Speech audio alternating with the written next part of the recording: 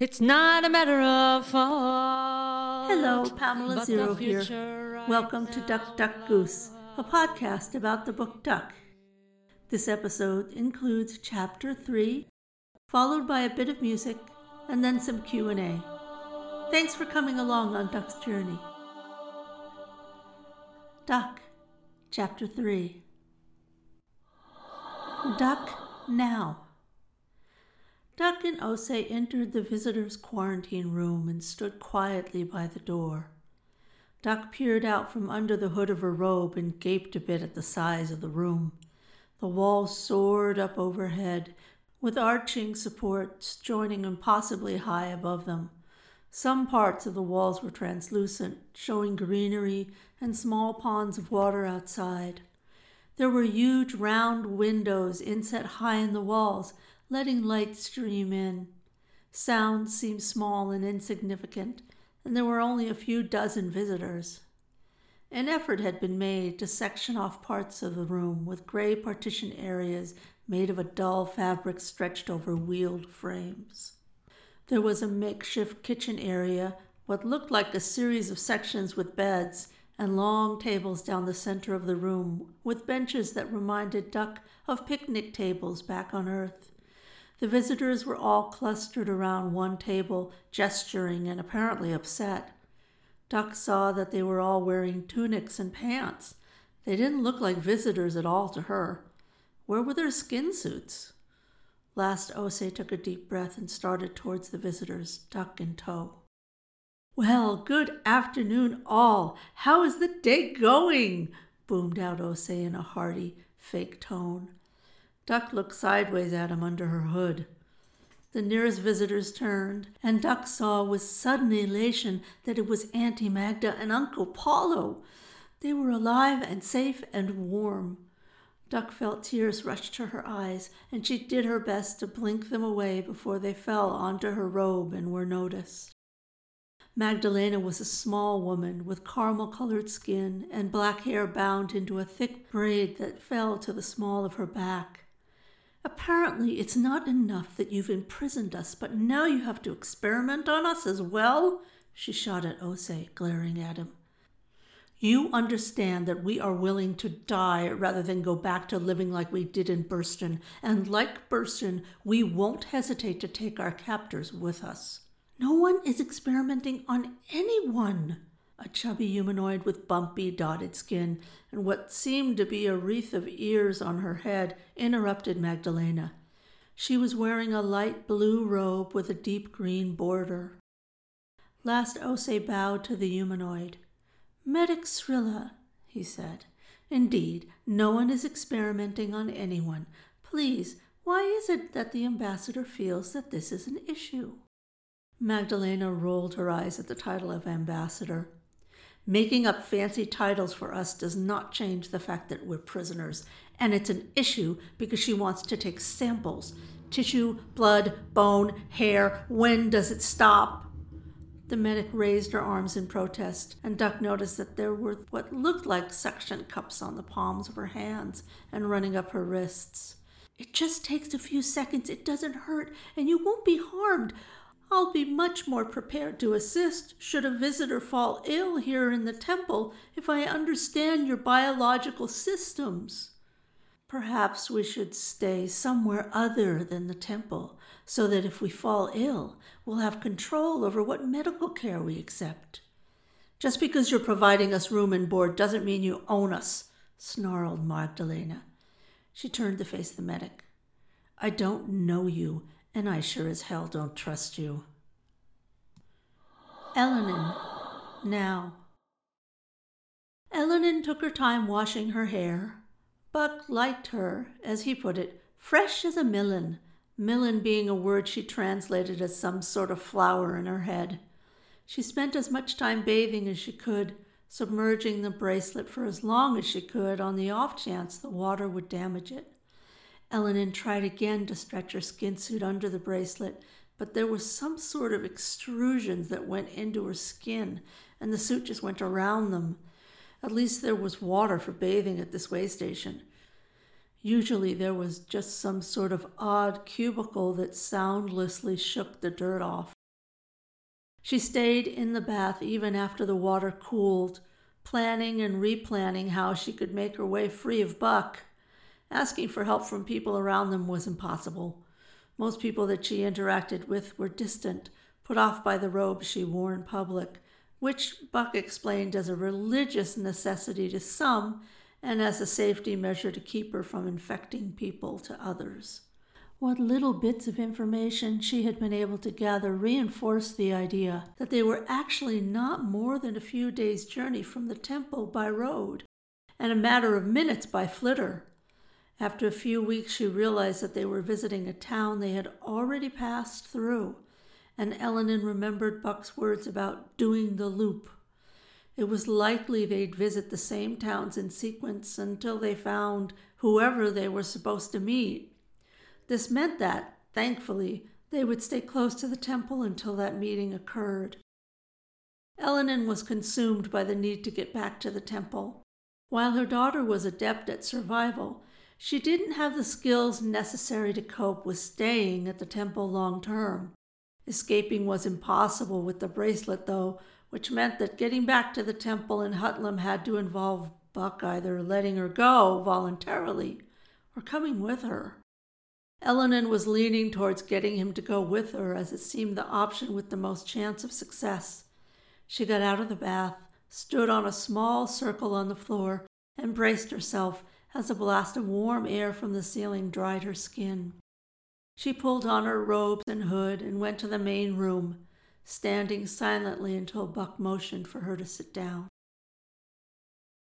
Paolo, now. Paolo stood quietly watching Magdalena closely as she railed against the last and the medic. She had already collapsed once this morning, exhausted from worry and fear, as well as off balance from spending too much time in phase trying to avoid capture. Paolo kept his feet planted firmly, ready to catch her if she started to fall. Part of him was laughing at the sheer madness of finding himself in some archaic chivalrous role that was more suited to a soap opera than his own life.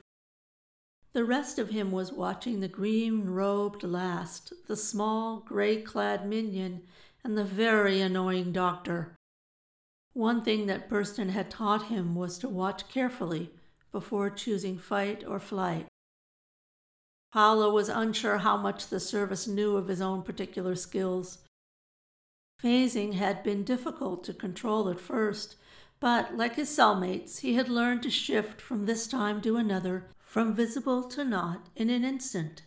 At first they had all simply used phasing to avoid the growlers, but then Fran had started phasing further and further, into deeper levels, flickering in and out of sight and documenting the details.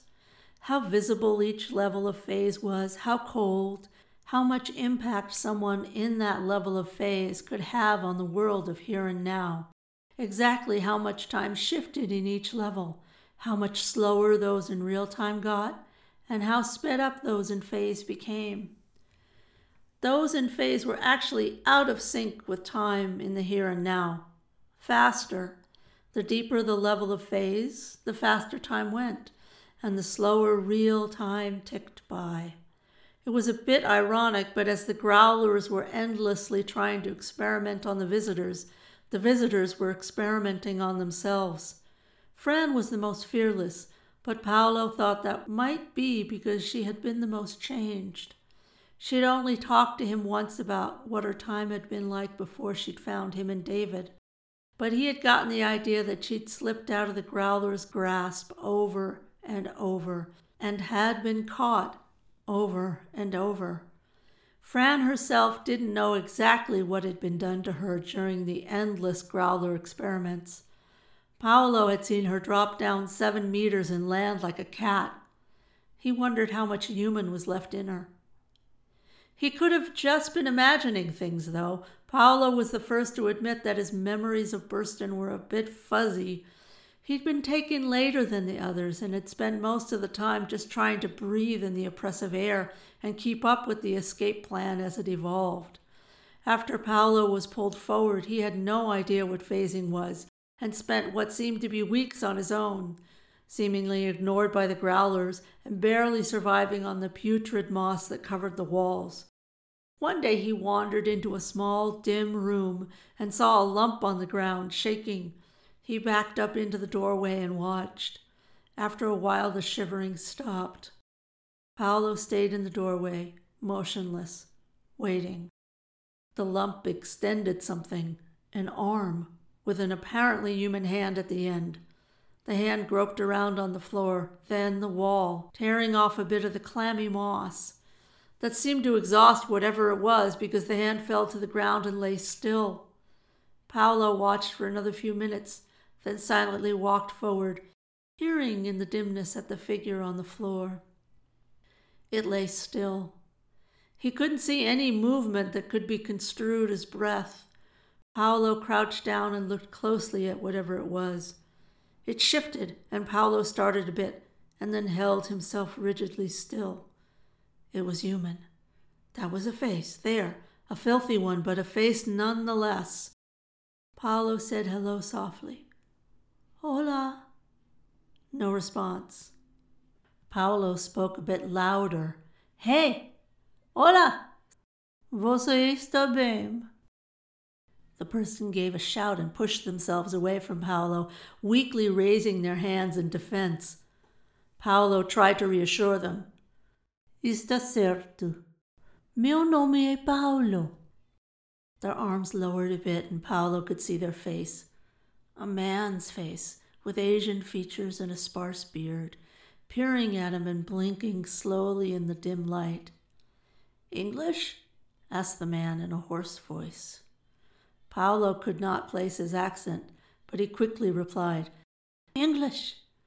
The man lowered his hands with a gasp and said, with tears starting to stream down his face, David. Call me David. Paolo. David breathed in deeply, shuddering in relief, then coughed. Do you have food? No, the plant. Paolo gestured towards the moss on the walls. Not good, it makes you sick. You eat the green. Paolo made no mention of how sick he had become before he learned that. Eat the green, okay. David's eyes fell shut and he slumped down. Paolo half caught him and leaned him up against the wall. Paolo took a deep breath and then settled in.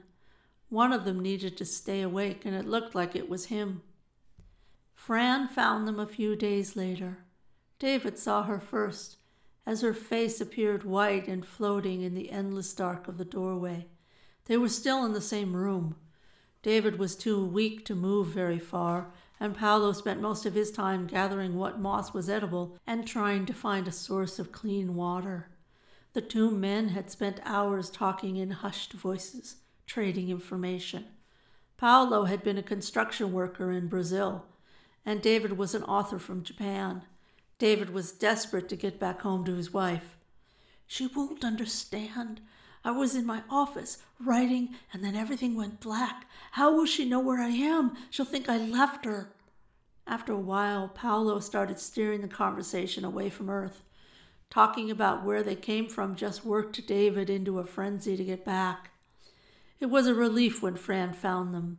David gave a hoarse shout when he saw her, a pale face with a bald head, seemingly disembodied, hovering. She blinked as Paolo whirled around to see what David was shouting at, and then the two men saw her hand slide into view, and one finger was held to her lips. Paolo felt tears come to his eyes, and he slowly put his hands out in front of him, palms up. He tried to smile. David tried to sit up, but couldn't muster the strength.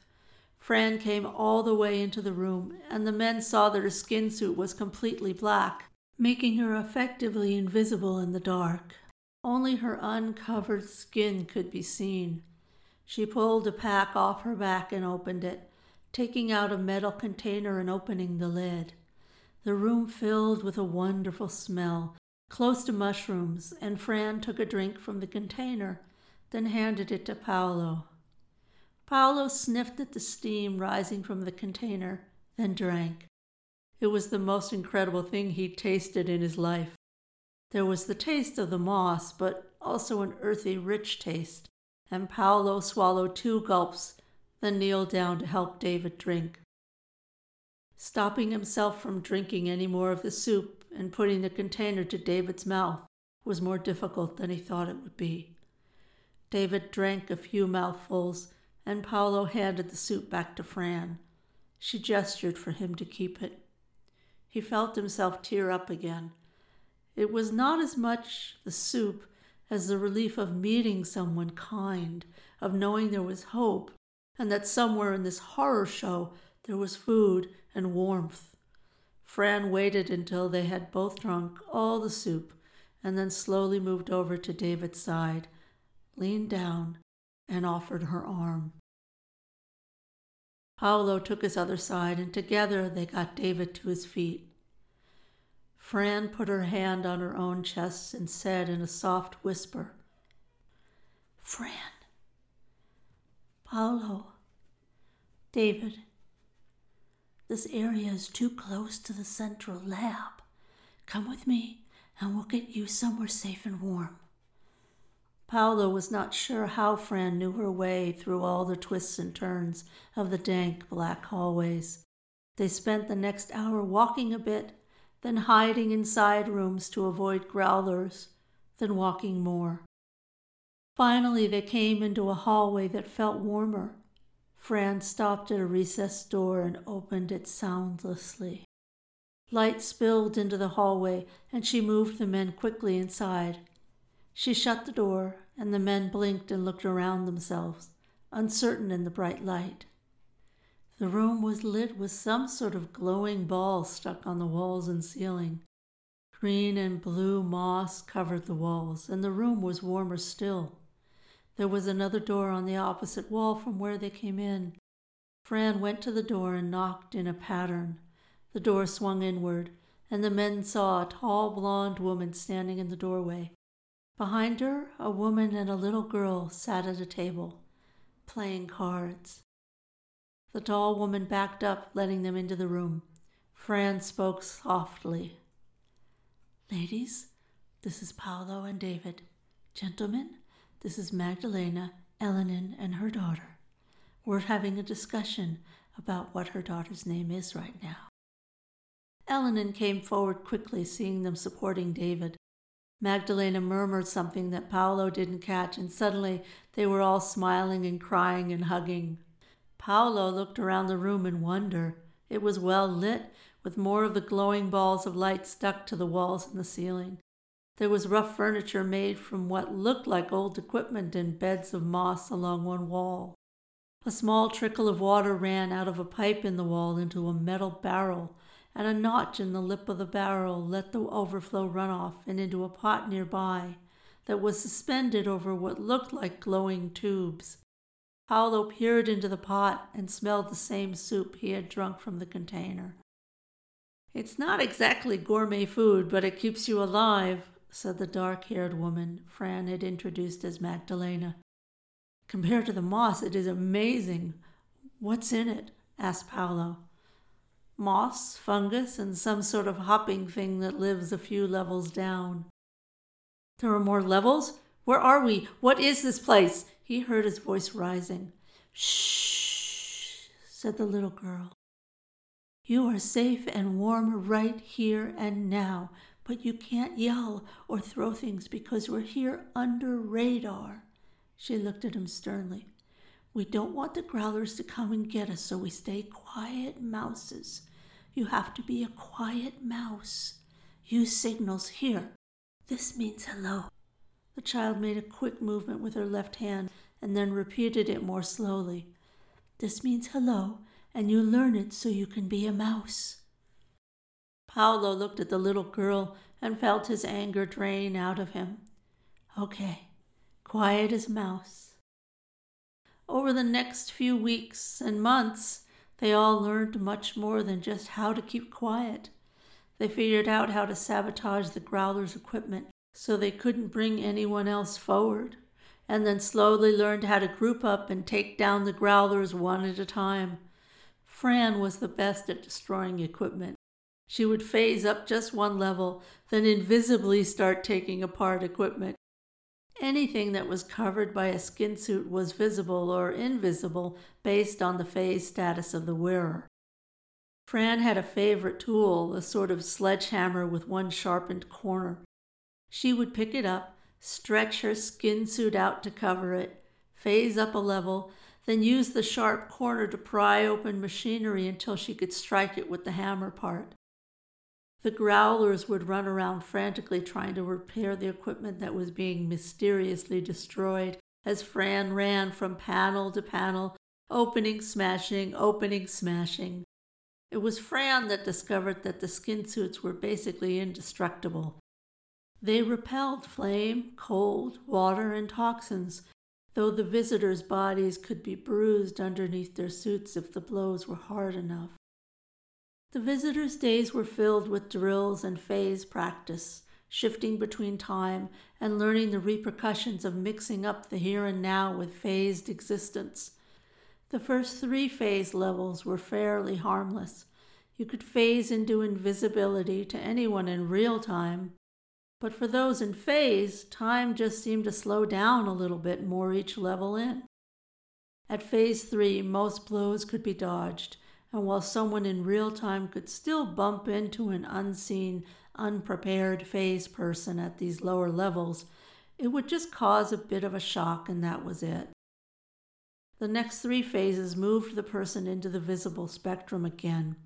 They could be seen and touched by anyone in real time, though the blast back from touching an unprepared phase between the times could knock the lower phased person back. Phase time moved faster, real time moved slower. Fran spent weeks in Burston clocking the differences, making charts of notes and muttering to herself about her lack of math skills. She was the best person to figure phasing out, as no matter how deeply she went into phase, she always knew exactly how deep she was in and how far away she was from true here and now. Fran, Maggie, and David could phase into pretty high levels, but Paolo could not. He could get to level 13, but after that he got dizzy and weak. Maggie could phase all the way up to 19 levels, David up to somewhere in the 20s, and no one knew how high Fran could go. Every 3 levels, the phased person flipped from visible to invisible, though the visible version of the person at higher levels suffered a bit of distortion. Paolo was adept at figuring out exactly what level of phase a visible person was on, based on how fuzzy, clear, shifted, windblown, or just downright distorted they were. Paolo spent months trying to increase his phase level while simultaneously trying to get a decent breath in. His extra efforts allowed him to watch the others and learn what each phase looked like. It was endlessly confusing, as someone in a higher level of phase could always see those in levels below them, including the here and now people out of phase, but lower levels could only see higher phased if they were on a visible level. Once the Growler's equipment was ruined, Fran and David spent most of their time grouping clumps of the other visitors together, teaching them to phase or take others into phase, then sending them up top and over the wall to freedom. Fran was obsessed with finding all of the other visitors and making sure that no one was left behind. She refused to leave until the rest of the visitors were over the wall to whatever safety existed outside the lab. It seemed to Paolo that it took forever before the 6 of them were the last ones left and the only ones that needed to escape. By the time they were ready to leave, the Growlers were panicked. Their experiments had seemingly disappeared into nowhere. Their equipment was smashed to pieces, and they themselves seemed to be vanishing one by one.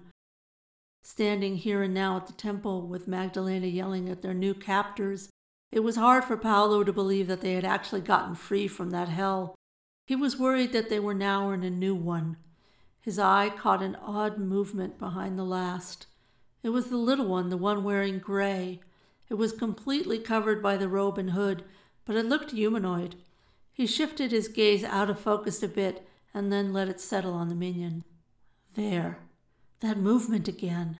It almost looked like the visitor hand signed for recognition, if that sign was done with the smallest of movements and under a clumsy robe. Paolo froze and felt himself go hot and then cold, small, a small humanoid being making a discreet visitor sign of recognition. Elena's daughter. Sign now, Lucent Sanctuary, Punjar. Sai put the last of his notes in his carry-all and scanned the room one last time for anything he might be leaving behind by mistake. Living with Osei at the temple while keeping up a full roster of work here at the Lucent Sanctuary on Punjar was not easy on either the heart or the mind. He shrugged and gave up, knowing that it was likely he was forgetting something important. The hallway outside his room was quiet and still, and Sai savored the peaceful walk to the outside patio leading to the flitter pad. He usually flew himself to the starport and was surprised to see a flitter waiting for him, with a uniform attendant smiling and holding the door open. Sai smiled at the attendant, stopped, and absent-mindedly patted his pocket. He turned as if to go back inside and dropped suddenly to the ground, feeling the heat of a pulse beam slice through the air above him. The shot shattered a light on the wall, and Sai shouted for help as the attendant advanced steadily, firing shot after shot as Sai rolled behind a potted tree. Alarms finally sounded, and the attendant fired one last shot, then leapt on board the flitter, accelerating away as guards rushed out onto the pad. "Lucent!" exclaimed a guard as he saw Sai crouched behind the pot. "Are you all right? Get after him! Stop fussing, I'm fine!" A tall, muscular man in the soft white outfit of a Lucent ran out onto the pad. "Sai, what happened? Are you hurt?" "No, by the faces, stop focusing on me and find that man." "The air guard is already on it. What happened?" "I found a flitter waiting to take me to the starport, complete with attendant. Except for whoever set this up forgot to renew the license tag on the flitter. It was enough for me to hesitate, and he started firing." "What kind of enemies is that man of yours developing?" "The petty kind that goes after the partner when their main prey is out of reach." Fran, then. Fran let her hand run along the dirt of the wall, forcing herself to notice the packed texture and occasional root. This was what was left when the stone was removed, when all the rooms on that level were torn down, when all that was left was the stone of the floor, and another level had been demolished. She squinted up at the sky far above, 7 levels above if she had counted correctly as she destroyed their old prison's underground rooms. She was deep in phase, so the sky looked odd. She avoided looking down at the small hole she had just chipped away in the floor. Fran was at the bottom of a huge pit. The walls of the pit were a bit uneven, where rooms had jutted out a bit or the dirt of the walls had come loose and had tumbled down. The only stone left was a ramp of rocks circling the inside of the hole that made do for a way out of the pit. And there was the stone of the floor. She kneeled down and looked at the hole she had chipped. There was dirt underneath. Fran went to the center of the pit and raised the pickaxe. She had lost track of the number of axes she'd gone through. They kept appearing at the top of the ramp, along with food and even once a soft gray robe. The axe struck the stone again and again, cracking and shattering it away. She stopped and pulled up a chunk of rock. Dirt underneath. She was at the bottom. She felt her knees give way, and she knelt down, touching the dirt again and again as she felt herself start to cry, then sob in earnest. Fran let herself weep for a minute and then gathered herself together as best she could and faced all the way back down into the here and now. It took some effort after so long in phase. Methodically, systematically, she faced a level 1 and looked carefully around the inside of the pit. She was alone. She phased up another level, looked around, and saw that she was still alone. Fran kept phasing level after level, looking carefully around each time until she reached a level where her sight was too distorted to see properly. She called out then, and her voice came booming from her like an avalanche. Sound behaved strangely in phase. No one answered. Above Fran, at the edge of the pit, the locals had gathered, their tails flicking and their small paws folded on their bellies as they sat on their haunches. They had watched and waited these last 6 months, keeping the monster well stocked with supplies. Now she was at the bottom of things, and they were curious what would happen now. They saw her disappear into phase and cycle through visible and invisible. Sometimes she was blurry. Some of them tried to keep count of how many times she came and went from sight, but she was too fast, and they lost count. They heard her call out, her voice unrecognizable as anything they knew, and they saw the stone piles tremble. They backed away from the edge of the pit a bit then, but stayed close. The monster was finishing its work. Such things should be witnessed. Fran phased and phased, looking around when she could and calling when she could not. At one point she shifted into a level where her feet started sinking into the stone she was standing on. She kept phasing, though, higher and higher, looking, calling, searching. She phased until she stretched her mind to phase another level higher, and instinctively knew that the next phase was wrong. If she phased again, she would go somewhere no longer safe, somewhere she couldn't return from. Fran always knew how far away she was from the here and now, and she was at the very edge of where she could safely travel. Fran felt herself slowly ease away from the transition, shifting down a few levels and backing away from too much, too late. She gently phased down, appearing and disappearing and seeing everything slowly shifting into normal. When she got all the way back to the here and now, she stood for a long moment, feeling herself breathe and looking at the dirt visible through the hole in the floor. Fran sat down suddenly, let the axe fall from her hand, and felt herself start to shake. She heard herself sobbing as if from a distance and wondered if there was a way back from where she had dug herself to. Her son was not here. He had not been pulled forward. She had not found him hurt or dead. He had not been tortured or cold or freezing or scared. He was not caught in phase, wandering in search of the here and now. Her lovely, cherished son was back on earth. He had grown up safe and sound with his father. He had long since become a man and lived his life, and he had long, long ago turned to dust. She put her hand down and touched the dirt again. Then, tears still streaming down her face and racked with sobs, she got back on her feet and started demolishing the rest of the floor. Osei, now. Osei took a deep breath and let himself blink slowly a few times before answering the visitor. Her wrath was real. However, she looked exhausted, and whatever battle she was gearing up for was likely to cause more damage than solutions. Medic Srilla, perhaps it's best for us to restrain from assuming that the visitors would like to participate in any testing at this point. Osei tilted his head towards Magdalena. Would it be possible for us to revisit the subject in a week or two? Perhaps by then we will have earned a bit of trust, or at least explained to their satisfaction why we feel such tests important at this juncture. Magdalena let out her breath and turned away, shaking her head. Osei counted that as a win, given the level of anger she had been displaying. He bowed to her and the male visitor next to her, and slowly wandered over to the kitchen area to check on the level of supplies. Everything the visitors did was endlessly fascinating, including what supplies they used and what they did not.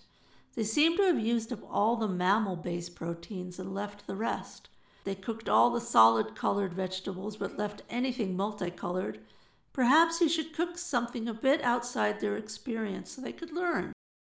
He reached up and took down a brace of coolrets from where they were hanging above the cooker and reached for the dial to turn on the heat. Please don't cook those. Osei turned around to see a visitor standing behind him. This one was called David. He had been quite weak when he was brought in, and Osei was glad to see him on his feet. "Please don't cook those," repeated David. "While I don't mind the smell, most of the people here find the odor they release when heated repugnant." "Really?" mused Osei. "Thank you for letting me know. And may I say your standard is impeccable. There's not a lot to do here other than study standard and sleep. Perhaps we could get access to outside news, or be able to experience a bit more of the temple grounds." Osei knew that was impossible at this point. The visitors didn't know it, but the service did not actually have any real legal justification to imprison the visitors. The Galactic Court had ruled them as sentient beings with full rights and responsibilities as galactic citizens. While the galaxy as a whole knew that the service was seeking out and questioning the visitors, there was an unspoken, unacknowledged blindness on the part of the galaxy when it came to the fact that the visitors were being kept locked up at the temple. Letting the visitors out to wander around the temple where they could interact with the general public would be disastrous. It was far better to keep the visitors out of sight and out of mind until the first was found. Then they could all be released to find whatever livelihood they wanted. Right now, the service was supporting every visitor they found financially. The visitors were fed, housed, clothed, given pocket money. That would change once the first was found. Once the first was located, the visitors would be expected to make their own way in the galaxy. Except, of course, for the first. The first would need to fulfill the prophecy, and who knew how long that would take? Osei felt a familiar twinge. There was a lot of discussion about what the first's role would be in the prophecy.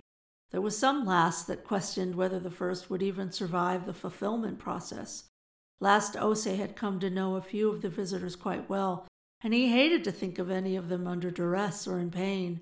He hoped yet again that the first was found soon, found easily, and that the prophecy was simple to fulfill with no loss of life or limb. Osei looked at David and said his standard phrase, "I'll check on that. Perhaps we can find a way to make your time here more pleasant." David looked at him quietly, and Osei searched his face for a clue as to what he was thinking. Whatever it was, David kept it to himself. He turned to leave, and Osei saw his gaze sweep over the room, then freeze. David smiled for just a moment, his face lighting up. Then it was gone, and David walked away without another word. Osei held still, marking where David had been looking. After David had moved all the way across the room, Osei turned to look at what had caused such a reaction. The two visitors from earlier, talking to his offered? Osei could not imagine what would make a visitor so elated. Probably not the two visitors that he'd been living with for the last month here at the temple. Which left his offered. Elenin, now. Elenin sat at the wooden table of the latest inn they were staying at and tried to see well enough through the mesh of her hood to pick through the stew in front of her and try to find the red bits. They were at least palatable. One thing about the food in the here and now, it was certainly easy to keep one's figure. Most of it was disgusting. Buck had gone out a few hours before, looking gleeful and chortling about things taking off. "We're all set now, my princess, my prize. We're all set now. Take a bath, get yourself some food, and get ready for some fun." Elenin had an idea of what Buck considered fun, and she turned her mind away from the thought. She sat at the table, methodically trying to eat enough food to keep her strength up. The door to the inn opened and Buck came in, laughing, with an arm around the shoulders of a small woman in what looked like a red skin suit. Another, even smaller, blue skin suit-clad woman was right behind them. Elenin looked at them and held her breath. What were they thinking? Wearing their skin suits out in public? They'd be scooped up in a minute by any number of people eager for the reward earned by finding a visitor. "Ellie, Ellie!" howled Buck. "Look who's here, our dear friends, Busset and Eulish. Come on, ladies, let's have a drink." "Ooh, Oh, Bucksters, you crack me up. Oh, is this her? She's all covered up now, Bucky. Why is she all covered up? Don't you worry about her. She's fine. She'll be even finer once we get to where we're going, won't she? The three of them laughed, and when the innkeeper vaulted out from behind the front counter with a pulse gun in hand and shouted, "Halt! Visitors, stop right there!" they laughed even louder. "Oh, Bucky, he's got a pulser. What will we do?" snickered the smaller of the women. "Step away from the visitors, sir. This pulse gun is only set to stun, but I won't hesitate to use it," commanded the innkeeper. "Step away? Step away?" sputtered Buck. He pulled up his sleeves, showing a green skin suit. "Why you want to separate me from my peoples? Now that I think of it, hey, Ellie, take off that stupid robe and get over here." Buck's eyes narrowed as Eleanor stayed seated. "Now, woman." Eleanor stood up and wished for the millionth time that she could phase. She took off her hood, then let the robe fall down to the floor. A gasp was heard in the room as she stood there in her skin suit. "It's black! Look at that, it's completely black! She's not a visitor. Is that a bomb bracelet? Visitors wear green, blue, red, yellow. That's black. She's not a visitor. Look at her, she's not a visitor! Of course she's a visitor!" roared Buck. "She's just an evil one. The evil ones have black skin suits. That's why she has the bracelet. We're bringing her to the temple to turn her into the service and they can lock her up. Do you want her running loose?" Buck glared at the crowd. "Do you?" Eleanor saw her chance. She thanked all the gods that were, are, and will be for their obvious intervention. She drew herself up to her full height and snarled at Buck. "You may have caught me, you may have restrained me, but I will destroy you and this galaxy, I swear it!" She tossed her hair and let her gaze sweep around the room. The crowd murmured and backed away from her. Buck stared at her and then burst into laughter. Bussett and Eulish cheered and clapped, and the innkeeper pointed the pulse gun at her and pulled the trigger. End of chapter 3. Your voice like velvet on the small of my back. Your eyes like fire in my skin. Well, you're gone now, darling. You leave me with all that I lack. Hold a cold cup of coffee while the room slowly spins you. You're gone, gone again.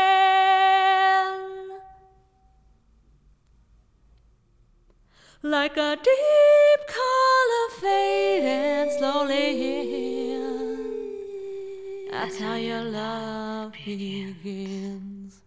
Like an all of a feathered arrow, like scattered water on noonday skin.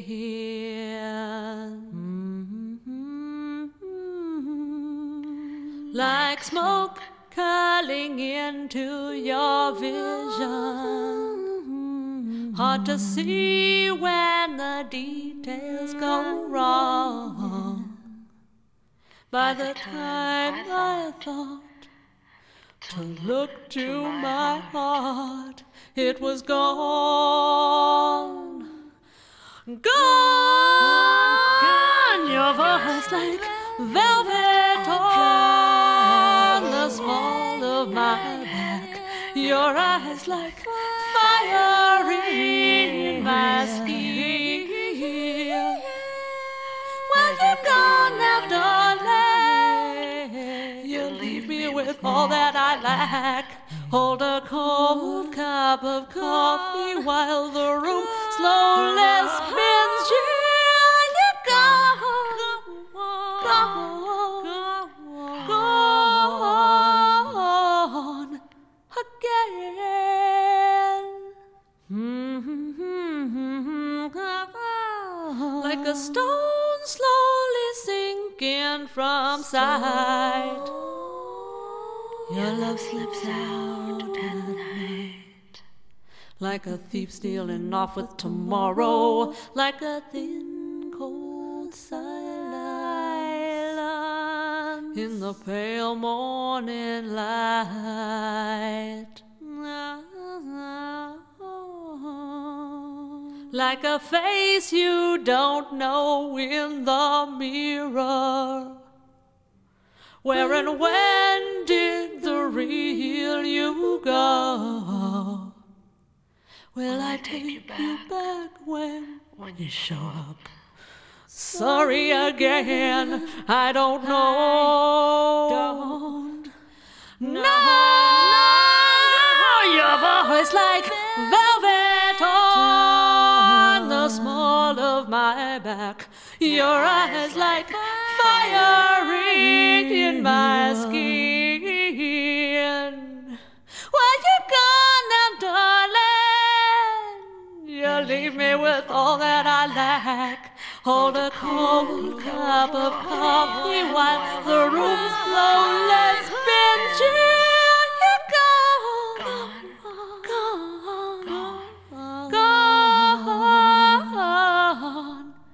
again.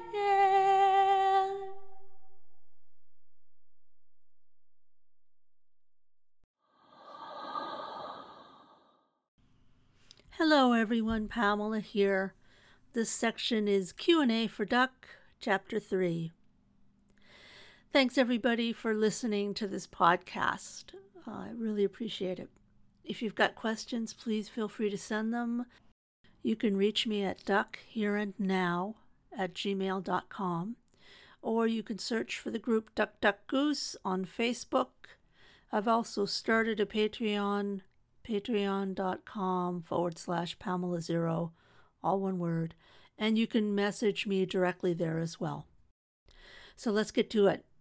I got a question about how much of Duck is based on my own life experiences, and that's a great question. I had to sit down and really think it through.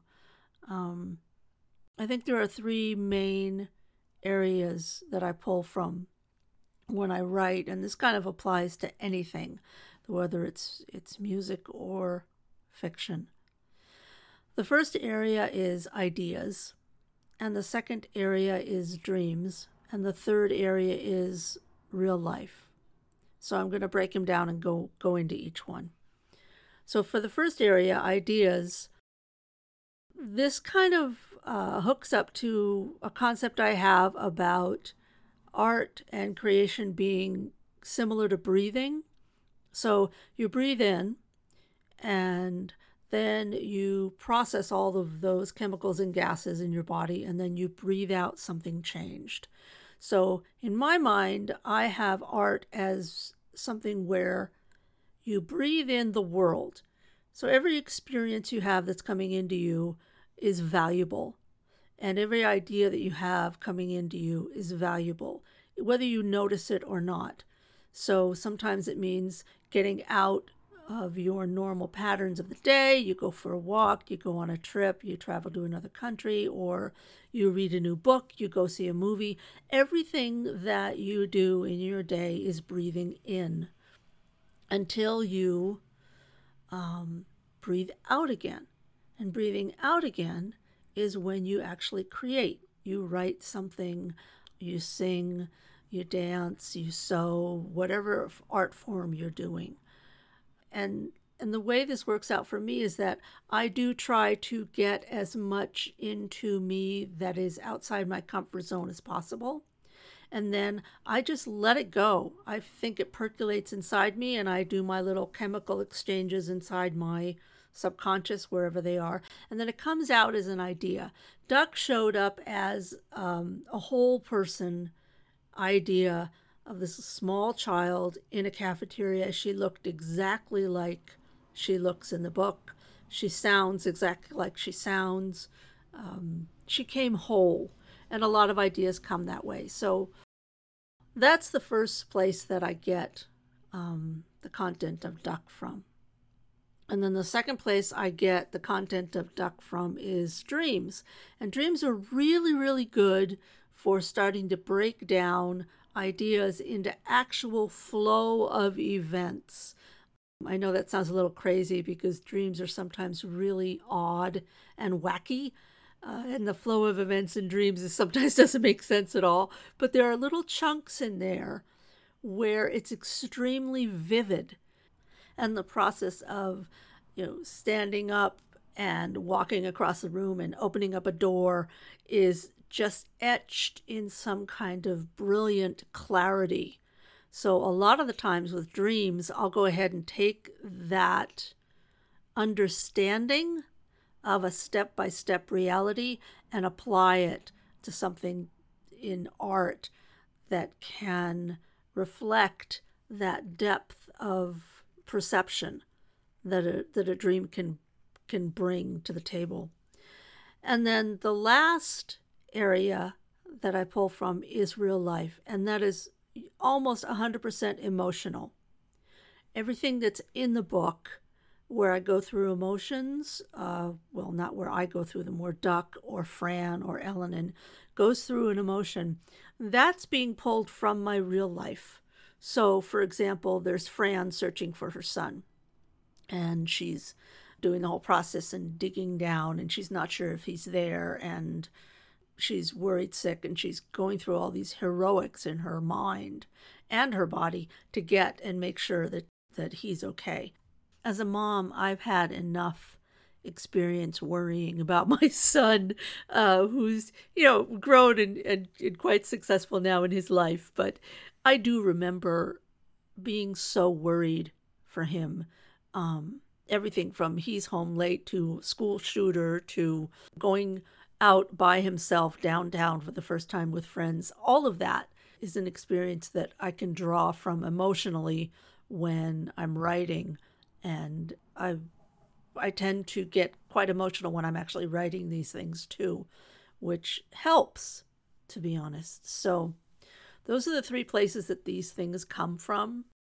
Most of the relationships between the people come as ideas. Most of the actual nuts and bolts come from either me literally walking around doing things to try to catch the steps of anything from drinking soup to walking across the room, and most of the feelings come from my real life.